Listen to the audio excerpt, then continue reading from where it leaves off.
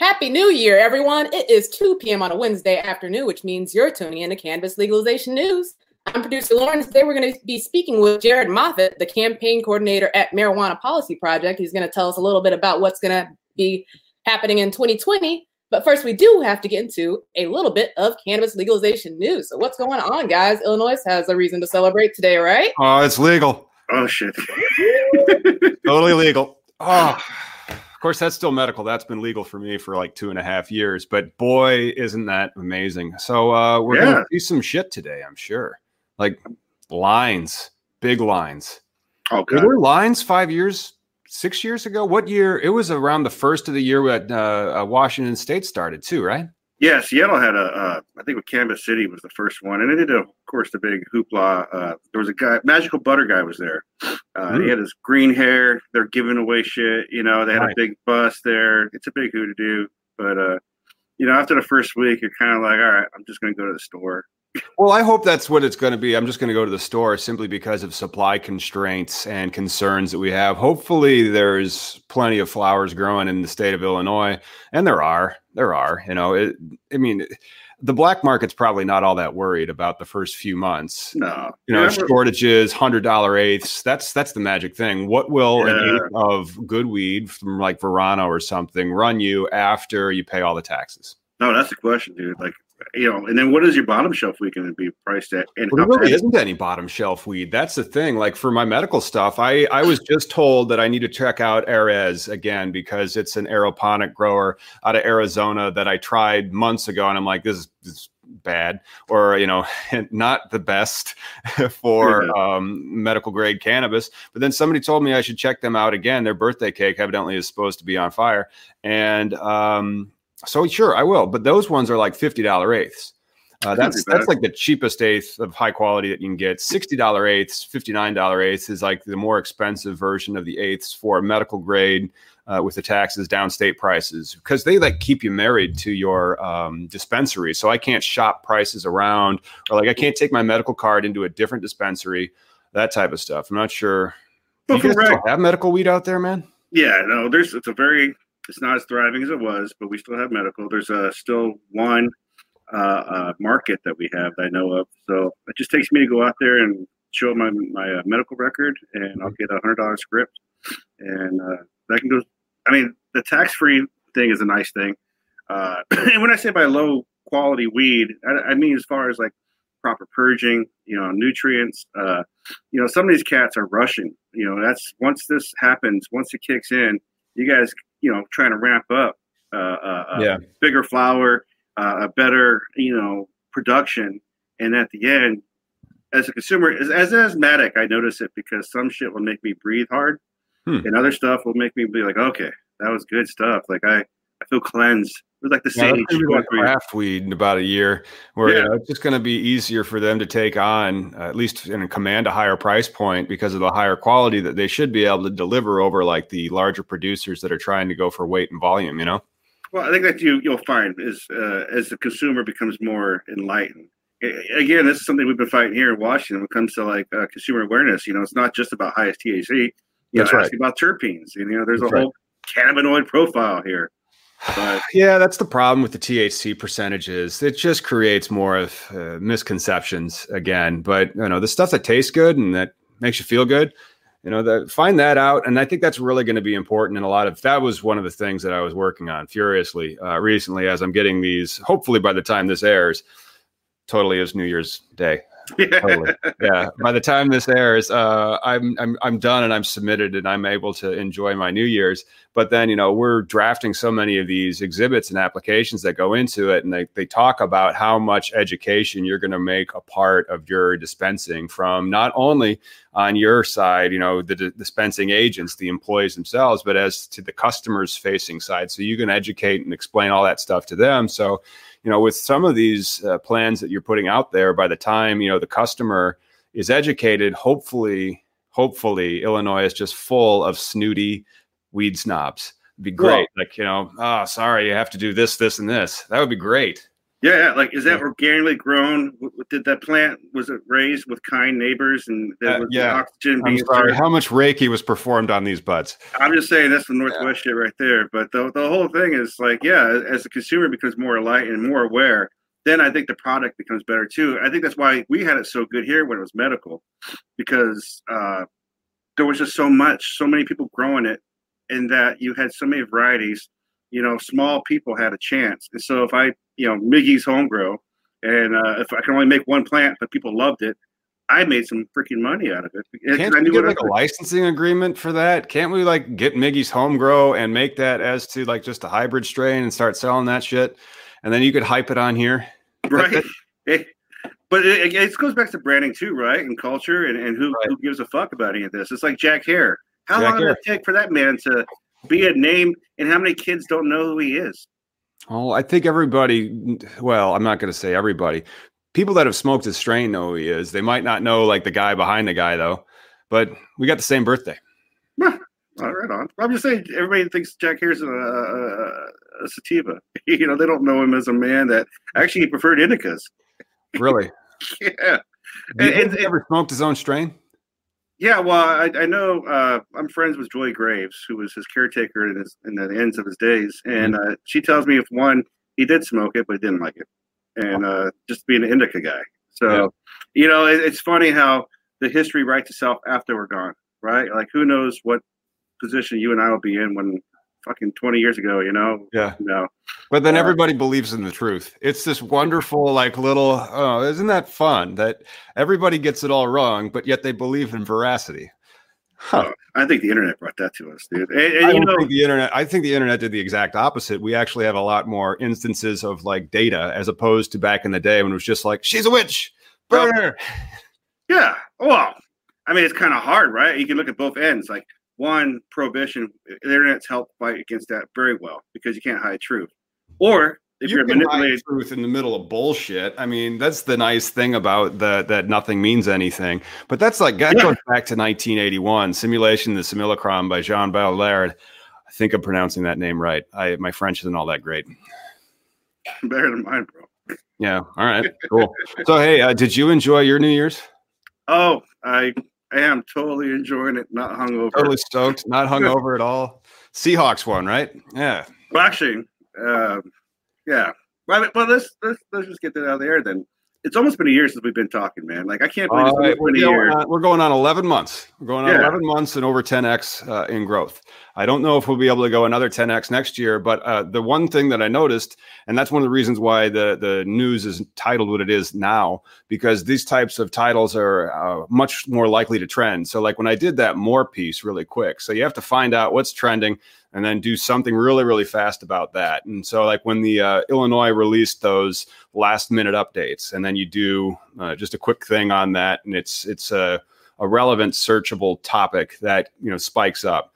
Those really just all of a sudden take off the number of subscribers. I mean, they just start bouncing. We put on like 600 subscribers last month.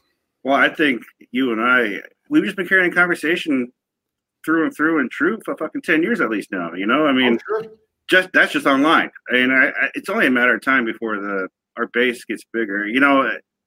When I used to contribute to the website that we don't talk about no more, we hit a peak of 1 million fucking hits a month, and I didn't know we were doing that. I'm just a guy who likes to smoke weed and writes articles and wants to change. It's probably like your most basic shit. And so that's like SEO sometimes you'll have like 4 articles that might be worth half the traffic. And a lot of those articles might just be simple how-tos that correlate to the amount of search terms. So like, if there's something's being searched a whole bunch of times, you'll grow up to whenever that saturation is. But yeah, I mean, I think it was weednews.co that you were writing at, and you showed me some of like their top 10 ranks. And I'm like, okay, well, yeah, I see what you're doing here.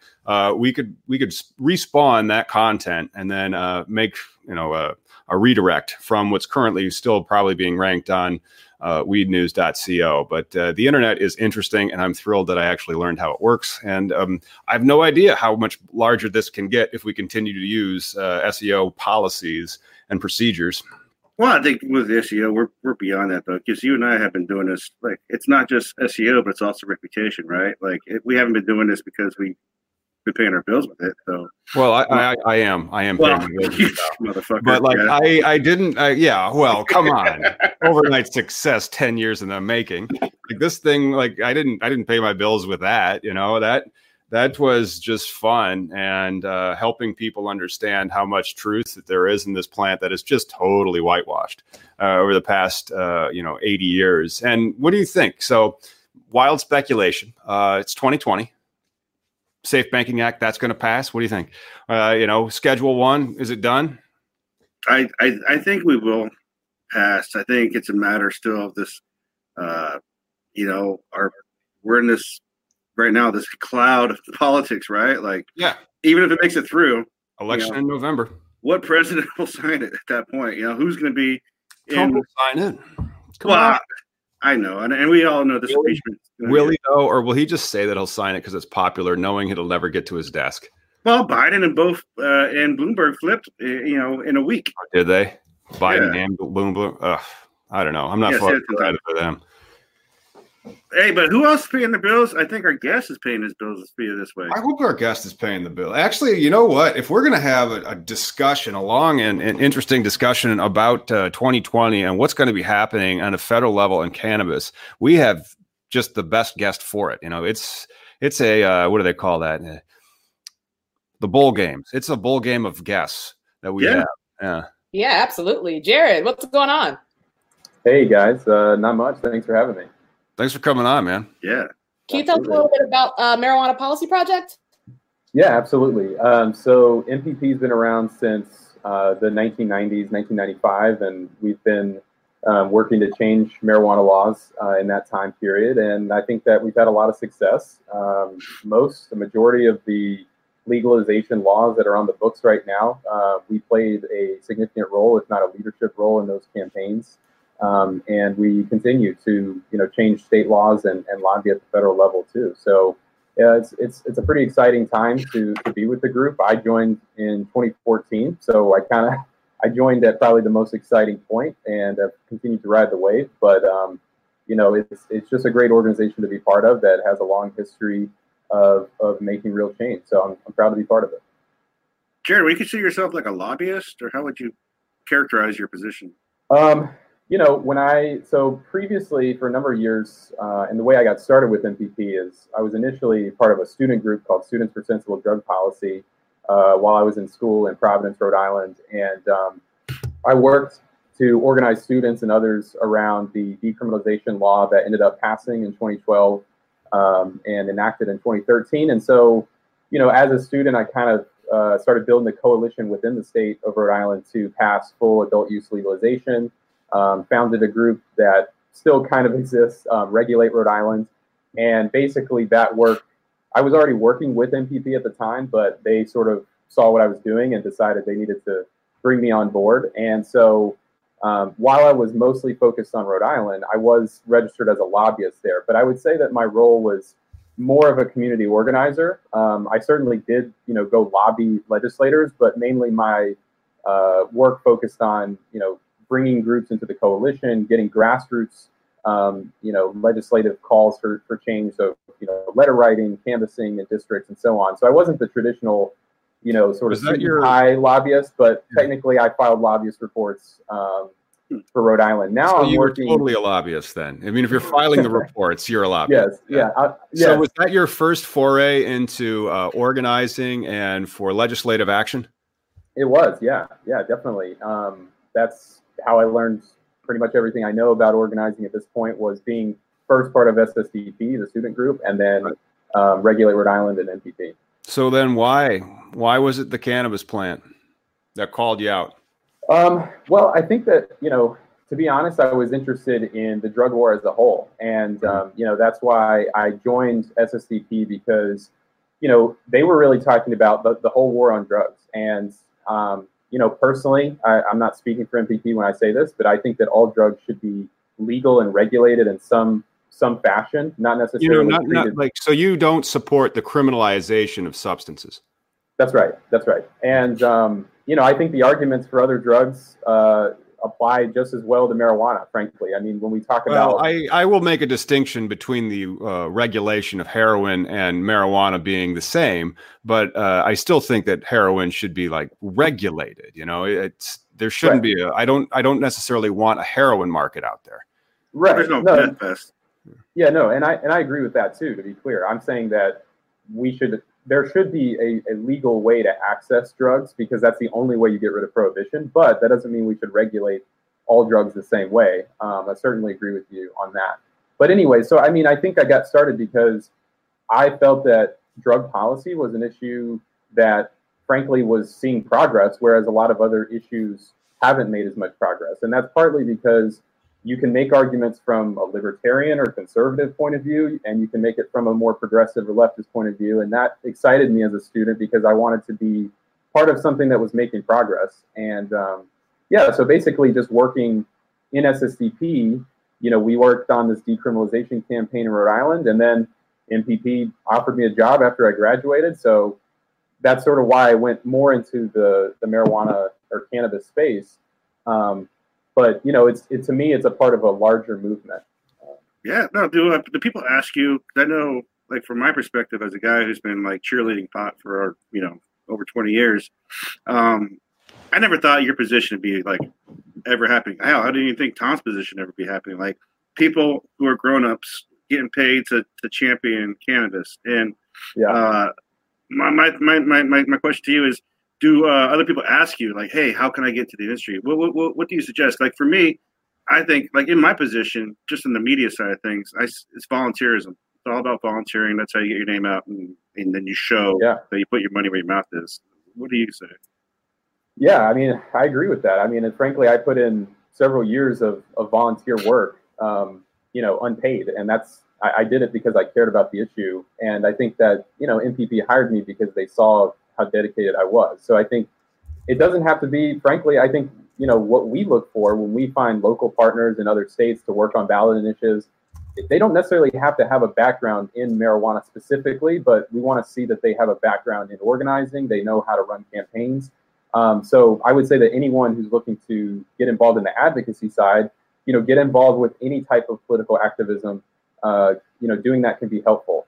People do ask me all the time how to get into the industry. And frankly, I don't know how to get into the industry. I don't really ever want to be in the industry. That's just not my cup of tea. I'm more of a political activist type. But yeah, I think it makes sense to, you got to network, you got to sort of put yourself out there. And I've seen other people do that successfully. So that's my recommendation is, I don't know, man. I think you got a lot to bring to the industry, like that type of organizational skills and planning and orchestration. That is a skill. I mean, the industry might have a lot of sales pitches and, bullshit artists, but if somebody can actually put together an operation there and carry it out, because a political action, that takes a lot. You're talking about signing petitions. You're talking about drafting petitions. Have you ever drafted legislation in and of itself? Yeah, definitely. And I, review ballot petition language. I've written several pieces of legislation in Rhode Island, and thank you. That's kind of you to say. It's not so much. I think I could work in the industry. I just, again, personally, it's not where my heart is. Maybe I'll change as I get older and want to make more money, but for now, I'm willing to do what I'm doing, and I love it. So then, where do you see 2020 then? Because if you're there in the front lines and in the trenches of making political change in the cannabis space with MPP, what's on the agenda for 2020? Yeah, well, we've got a lot of several ballot initiatives in the works. I'm already pretty heavily involved in the Nebraska medical marijuana campaign. And the Montana adult use legalization campaign is getting fired up. So we're working on that. There's a few others, not Montana, South Dakota. South Dakota we're working on. But there are a few other states that, are in the works. I can't really, it's not official yet, so I don't want to, give it away. But yeah, so we're looking to probably change laws in total, not necessarily what MPP is doing, but probably about 6 or 7 states I could see passing significant reform, and the majority of those are going to be adult use legalization. Most folks know about. Let's go over them. Let's go down the 6 list. Yeah. Sure. Yeah. Well, so Arizona's got, I think, a very good shot. and the industry folks are kind of supporting that, and that's great to see. I think they're probably going to pass. Nice. Ohio seems very likely. Again, it seems to be kind of an industry-driven process at this point, but that helps because it takes a lot of money to put these things on the ballot. Florida, looks promising, but it's tougher because you have to get 60% of the vote in Florida, right. which is more challenging. Mississippi, which is where I grew up, I'm very proud to say, is going to have. Do you actually like to smoke weed? Yeah, I do. Okay, so like you came out of Mississippi, where like the only weed that I know that's grown there is the stuff from the federal government, which sucks. I mean, like, is there a culture down there for cannabis? I think it's actually the least cannabis consumer, the fewest cannabis consumers per capita of any state. Sounds awful. But there's a culture there. I know the Ocean Shores mayor, he stood up for medical cannabis. I went to school in Biloxi, where Navy. Cool. So yeah. I'm intimate with that area. But yeah, awesome. Ocean Shores, that guy stepped up. I mean, but that Mississippi's definitely scary though. I mean, let's be real. Yeah. So, but it's exciting, and I think it's got a very good chance of passing in Mississippi, and that's going to send I think a ripple effect through the rest of the southern states. And we had somebody on from Arizona that was mentioning that they're trying to organize a ballot initiative there. And Oklahoma, I mean, that thing broke so wide open in medical. I wonder how quick that's going to go before it's full on adult use. Well, wait and see. That's all I can say on that. But so Arkansas, there's an activist driven initiative that's happening. I don't know that they're going to be able to get enough signatures to qualify, but that would be really exciting. It's an expungement law and then an adult use legalization petition. Right. Then you've got Idaho that's working on medical marijuana. I think I mentioned Nebraska already. And so I mean, I'm losing count at this point. It's going to be a very busy year. There's a lot of dominoes in this fight, right? Totally. Yeah. They all start falling pretty quickly, though, toward the end, which is nice. And the thing that we could then talk about is something that might further the wind in the sails of these initiatives would be federal legislative change. So what do you think is going to happen in 2020 with the two main bills that have, Safe Banking Act already passed Congress and the MORE Act made it out of the Judiciary Committee? Right. Well, I'm not sure. Has the Safe Banking Act passed the Senate? No. When I said Congress, I meant the House. Oh, yeah. Traditional usage. I think that's the big question mark that, frankly, I don't think anyone knows for sure. I think the Banking Act has the best chance of passing the Senate and the president signing it. But I also just sort of feel like with everything going on in the political world right now with impeachment and the primary elections, I kind of am skeptical that anything's going to pass of any significance. So I certainly hope so. The MORE Act, I don't see how that passes the Senate. I mean, I support it. I think it's a great piece of legislation, but with the Republicans in control, there's no way they're going to pass it. Why do you think that won't pass? Is it because of the reparation parts? Yeah, I think they're just not going to go along with legalization if it's framed as a racial justice issue, if it's framed as a social justice issue. They want to talk about money and business and entrepreneurship and that type of thing. So it would be a win for the Democrats in such a way that Republicans just don't want to give that to them. That's a shame. I love how the reason why you said you came in is because you saw the arguments for both sides, left and right, for the legalization. Yeah. It just seems to me that we have this trouble putting that one sentence together that both sides go, oh, fuck yeah, you're right. This is the best choice for Americans. Like they're really professionals at just arguing at one another, and that's seriously doing it for hundreds of years. Mm-hmm. Yep. I mean, even watching the impeachment argument where one side was on the other side, and then we're just like, it was a stalemate. And it's like, can somebody just open their mind for a little bit, digest what the other one's saying, and then say, okay, this is why I don't agree with that. You know what I mean? Even when they both agree, they don't agree. It's like, yes, it should be legal. It should be legal, but not like that.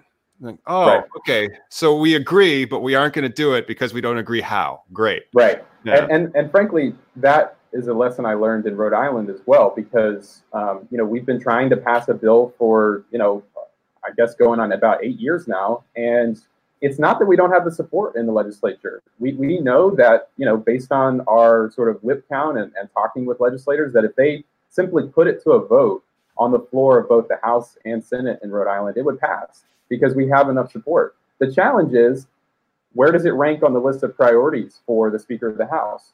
How does it, who's in the club of pushing for it? And are those people in the club well liked by the powers that be? And that's one of the reasons. You're absolutely right. And that's one of the reasons why on the show we do mention about how Illinois, while it's the 11th state, is really the first because it did it legislatively. So it had to do all these backroom deals, House and Senate pass reconciliations, get it through, get it signed, and then, the rulemaking as well. And so we'll talk about how sometimes when these ballot initiatives go through and then the legislature's like, they can screw with it. Yeah, absolutely. Legislative wins are so much harder than ballot wins. So we're learning that. We've learned it, but so I think it's the same thing at the level of Congress. It's not necessarily that we haven't won the war of ideas. I think we have, but that's a totally different thing than getting legislation passed. No, that's a great concept of war of ideas. I mean, I tell Tom over and over, because here in Washington we're fighting for home grow just to make legalization right. Yeah. And I just learned more and more how non-sexy politics are. You know what I'm saying? Like, this is the most driest, most it's worse than the public comment period. I just closed for the USDA on hemp. How do we get shit done? It's mostly what I come by when I walk away with. How do we get shit done? But and I know you guys were saying how like the Illinois is the real legalization, but I think either way you find ways to manipulate the process, right? Like here they gave us legalization but no home grow, and then the next bill that came in was the Patient Safe Act, and that just killed medical for the most part. Like stores were closed, shops were closed because of it, because they were integrating the two programs in one, and that just wasn't a thing. As they say, all politics is local. Seriously. But Jared, go ahead, bro. I was just going to say it's a good point to make that there's still a lot of battles to fight even after laws pass. I mean, we see the implementation being an issue a lot of times as well. Yeah, I think we're going to have plenty of future episodes in 2020 of cannabis legalization news.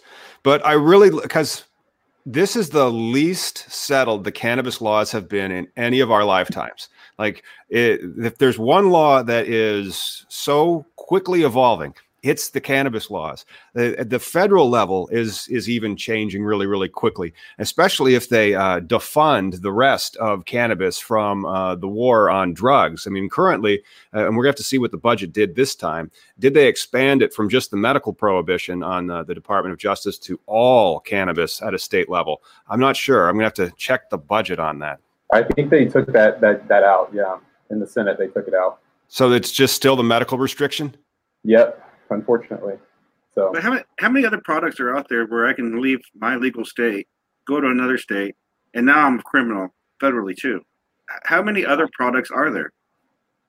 I mean, I know pit bulls are banned in like California, but I mean, like, what else is banned? Well, I mean, drugs. I mean, I guess that's it. I mean, there's in probably general drugs, Right. Well, I think alcohol can be tricky. Like, I know you can't ship certain, to certain states, but yeah, it's a pretty unique situation. Mm-hmm. Yeah. Well, I'm just saying that it raises all these federal issues and it raises all these legal questions, none of which are settled. And so like the most settled aspect of the cannabis laws are probably at the federal level. And then if they would have had that, I mean, the only small exception they have is in that budget where they say, don't give any money to this war for these guys. But then they didn't expand it to protect, tacitly at least giving the green light to the cannabis companies for 2020 and expand that, because now Illinois is going to be, with its ass out in the winds going like, hey, come at me, bro, because there's allocation out there for the Department of Justice to shut down the legal states. I mean, they could do it. They haven't. I mean, you're going to probably continue to see more banking, more business going into it, because the Trump administration has said that they're going to allow it and they aren't going to stop any type of, Well, I think this is the one now law-ish type issue that, because got all these people talking rhetoric like, well, if Trump gets impeached, there's going to be a fucking civil war bullshit. That's stupid.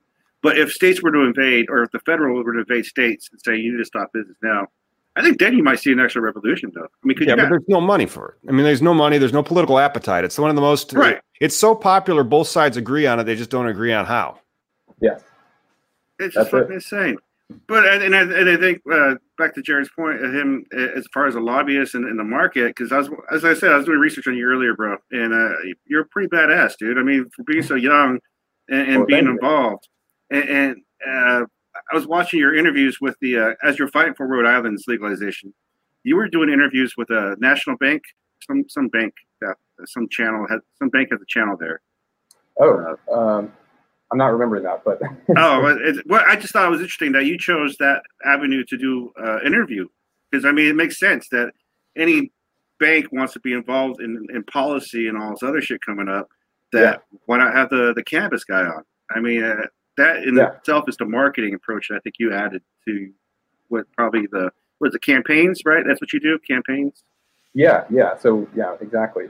There's no one I won't talk to, and I think that I even got environmental groups to sign on, onto our coalition, because prohibition basically displaces cultivation into public lands and national parks, and ends up when you don't have regulation, it creates a less environmentally friendly environment. So I mean, there's all kinds of people that are touched by these issues, and that was another fun part of getting into this movement, was realizing that I could go to almost any other issue group and say, look, I bet this touches you in some way, and there's a reason you should be involved. Yeah, the Illinois industry is replete with environmental they aren't concessions, but there's environmental hoops that they want you to do. They want you to be as green and as carbon neutral and have such a low impact on the environment as possible. So it's the environmental thing to do is to legalize cannabis. What's the packaging requirements, Tom, for Illinois? What's that? What's the packaging requirements? Oh, they're probably very similar to the Washington State and California ones now, where when it leaves the cultivation facility, it's already shrink wrapped, pre-weighed, pre-tested, labeled, everything like that, child-proof. So when the dispensaries buy it here in Illinois, they buy it just as it left the manufacturer. So they aren't buying bulk flower and breaking it up or creating any pre-rolls, nothing like that. I just think that the packaging issue itself is an environment issue. Sure.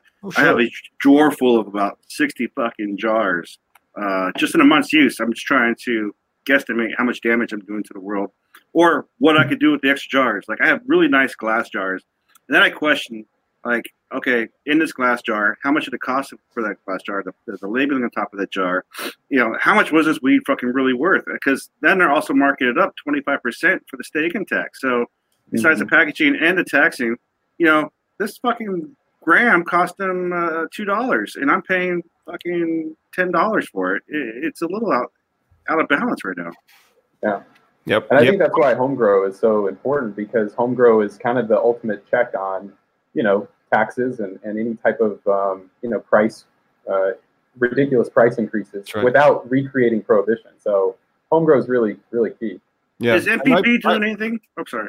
I would just say that's why I'm glad that Illinois has it for their medical patients, because it's really important when you're talking about access and patient access, because like $50-$60 eighths, that adds up when you need your medicine. So if you had the ability to grow your own, you can bring your price point down substantially.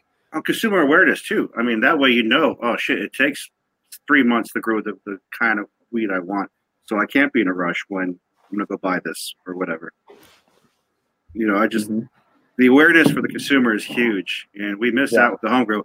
Jared, is MPP doing anything through the home grow policy? I know here in Washington, you guys are more than welcome to reach out to 2 old guys that I know running the initiative. We're kind of fighting a battle in Rhode Island, because they've been trying for years to take away home grow for the medical program in Rhode Island.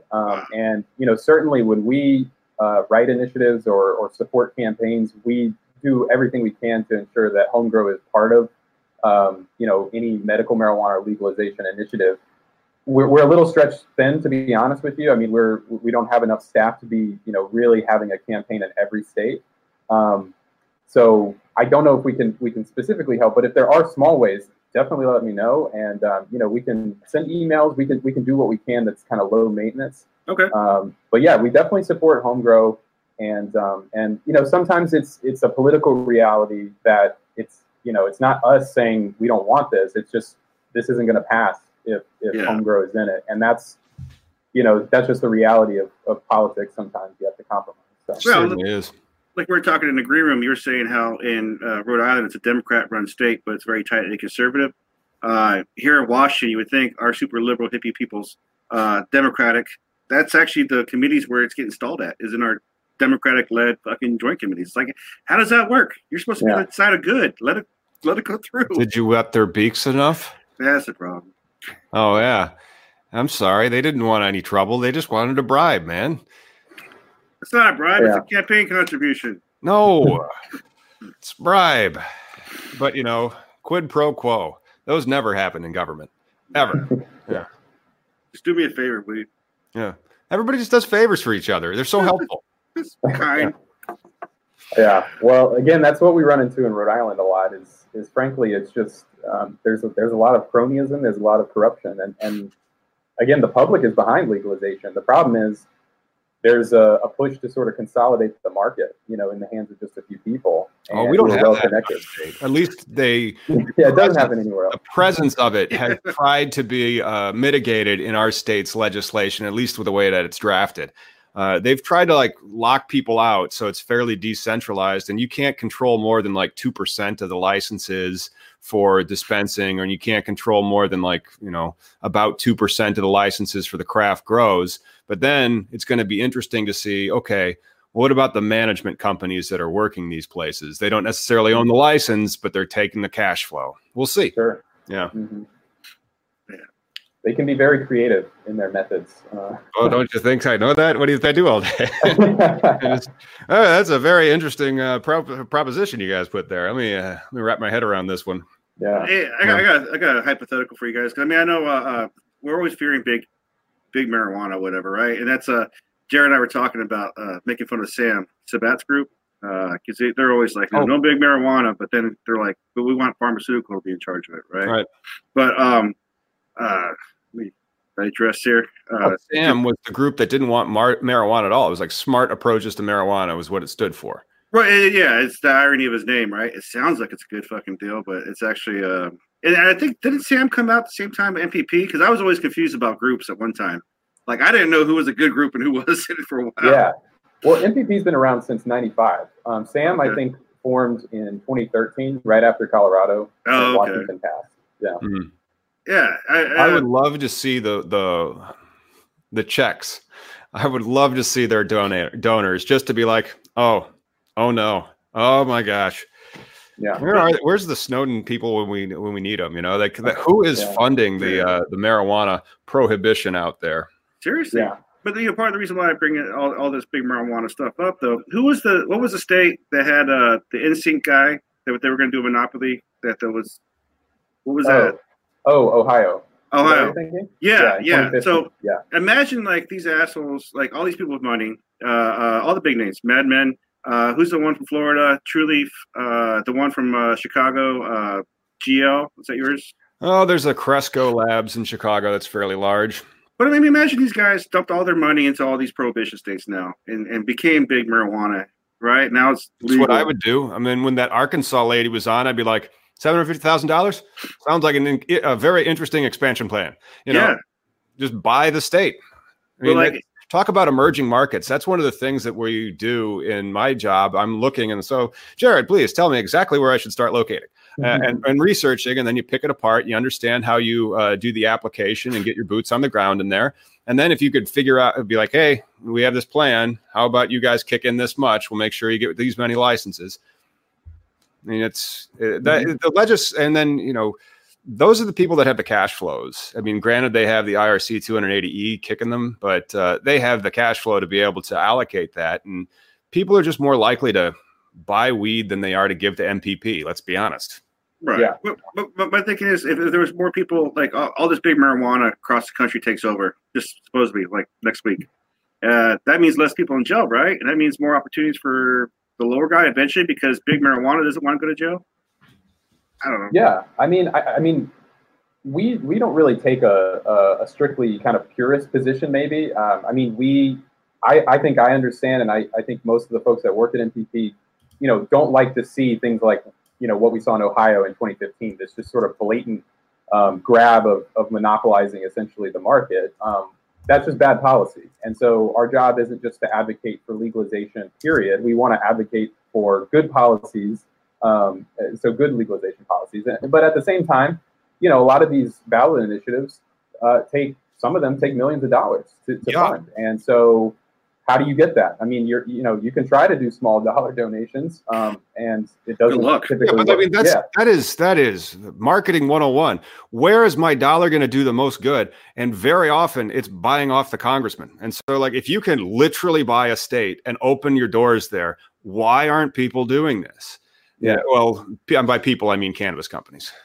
Well, look, I got to say, MPP, I think we all, before legalization was real, had this kind of idea that, hey, once we get a few markets set up, this is going to be great because we create this virtuous circle where, the industry is making money. They give us money to do advocacy. We legalize in more states and the dominoes will fall. But what we've actually seen is the industry is often very reticent to support us because you guys probably know this, but it's frustrating because they're looking at their competition, right? And they're saying, well, I could put $500,000 into this campaign, or I could put $500,000 into getting 2 more licenses. And if I don't do that, my competitor is going to do that. So it actually, we're in kind of a difficult spot where the philanthropists have sort of said, look, guys, you have an industry now. Why do you need our money? We're going to move on to other things. And the industry's like, hold on, why are you coming to me? What about my competitor? So. Yeah, we're still making it, but it's, a lot of people think that we're just flush with cash, and that's not the case. Why don't you guys just start buying your own licenses? Well, we're a nonprofit, right? We're a lot of cannabis licenses are nonprofits. It's just I hear you. It's not our wheelhouse. I mean, what we do is we specialize in lobbying and running campaigns, and so I guess it's an idea. Maybe I'll bring it up with the board and see what people think. But they'll be like, "What kind of idiot told you that?" Like, sorry, I was marketing for the company. Yeah, but that's a problem with the cannabis industry, right? There's doing the right thing doesn't fucking pay the bills. That's the unfortunate part here. Yeah.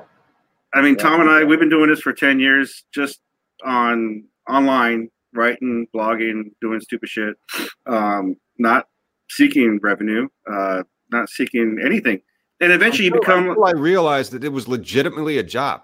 Yeah, because back when I was writing that book, there was no such thing as a cannabis lawyer in Illinois in 2010. That didn't exist until last year. And if you're an advocate, you're a scumbag. I mean, it was under a fake name. Yeah, you had to hide. Right. Yeah, we've come a long way. 10 years. Yeah, a lot has changed. This has been the decade of cannabis for sure. Oh, just wait for this next decade. I mean, we're teeing that up pretty nice. 2020. It'd be interesting to see how hemp shakes out, though. That's going to be something cool to see in 10 years. Mm-hmm. Yeah, for sure. Is MPP involved in any of the policy for hemp and all that? A little bit, but not too much. I know we had one guy who was working closely with the USDA and giving feedback on some of the regulations. I don't know exactly how close he was, but I know he was working on that. It's usually not something we put a ton of focus into, but when obviously it comes up, and we want to make sure that hemp is a viable industry. I mean, it's a tragedy that our country used to have a hemp industry that was the envy of the world, and we threw all that away. But hopefully we can rebuild it. Yeah, but we changed the word to marijuana, and then we wrote all these phony newspaper articles, and then we made it really difficult for certain people to vote. Yep, pretty tragic story.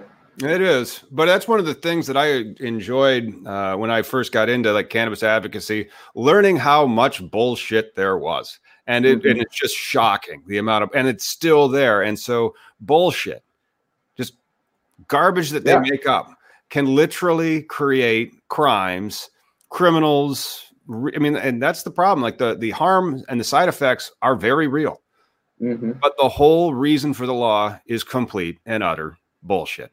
Yeah, still there. And you look at other countries. We exported war on drugs around the world. Yeah, and you look at the Philippines right now, and they're literally executing people vigilante style because they use marijuana. I mean, we bear a lot of responsibility for that, because I don't think the Philippines would have come up with these, crazy policies and wars on their own. Now we're trying to put the cat in the bag, back in the bag, so to speak. Yeah. But the damage is largely done. So, but it's good. We got to start somewhere and rebuild. And I think it's great for the world that the United States is starting to see legalization. Yeah, that's right. And we exported this prohibition, and we'll be the first ones to undo it and capitalize on it as well. I hope that the United States is not that duplicit, but then again, we're complicit in the United States. Yeah. Even with our own citizens, we're complicit. I was telling Jared this morning about Radical Russ over in Mr. Russ Belville. I've heard of him. I don't know him personally, but yeah, I've heard of him. Well, he posted a video this morning of they're petitioning for medical. Cop is harassing him for some parking location, and the cop literally talks to him, "What are you here for?" He's like, "We're petitioning for medical marijuana," and the cop says, "Well, it's my understanding that all the good stuff's already been taken out and put in pills." So, I mean, we got our own complacency here in the States, let alone. When did law enforcement become law advisor? I think around Bill Barr. Okay. Yeah. it's an uphill battle, but I mean, we've made a lot of way. Dude, we made a lot of way. And then that's the thing. If the rumors are true, in a decade, this industry will be about 4 times the size it is now. And it's going to be hitting like 20 billion, 25 billion, somewhere in there these next couple of years. I mean, if this becomes $100 billion a year industry, man, that could do a lot of influence. And then if let's hope that the continued demonization of opioid drugs and Xanax and Ambien and pretty much anything else that's a pill form continues unabated. That'd be great. Yeah. Well, I think it's about proper drug education, right? Like Jared was saying earlier about all the drugs being legal. Who is it? Ecuador, Portugal, where if you have like your addicts and you contain them, like here in Seattle, we got tents popping up all over the place, and I honestly know it's part, mental health and part drug addiction, right? Because who the fuck wants to live in the cold out in a tent in the middle of a highway? Right. So, I mean, we need to treat, these as diseases, not as crimes. So, I agree with Jared, dude. Yeah. Well, I mean, again, you can hate whatever drug you want, but prohibiting it, putting it in an illicit market certainly doesn't make it inaccessible or safer. No. Yeah. It just exacerbates the problem. Are we taking off, Lord? Yep, it's about that time. Jared, thank you so much for joining us today. Where can we follow you guys and keep up with MPP? Well, we've got mpp.org. I think we're at Marijuana Policy on Twitter. We've got a Facebook page, so that's the best place. And you can sign up for email alerts on our website and, state specific if you want. And we do our best to keep folks informed. Awesome. Thank you so much, guys. As always, like and subscribe to keep up with all cannabis legalization news. We'll see you next week. See you next week. Cha-ching.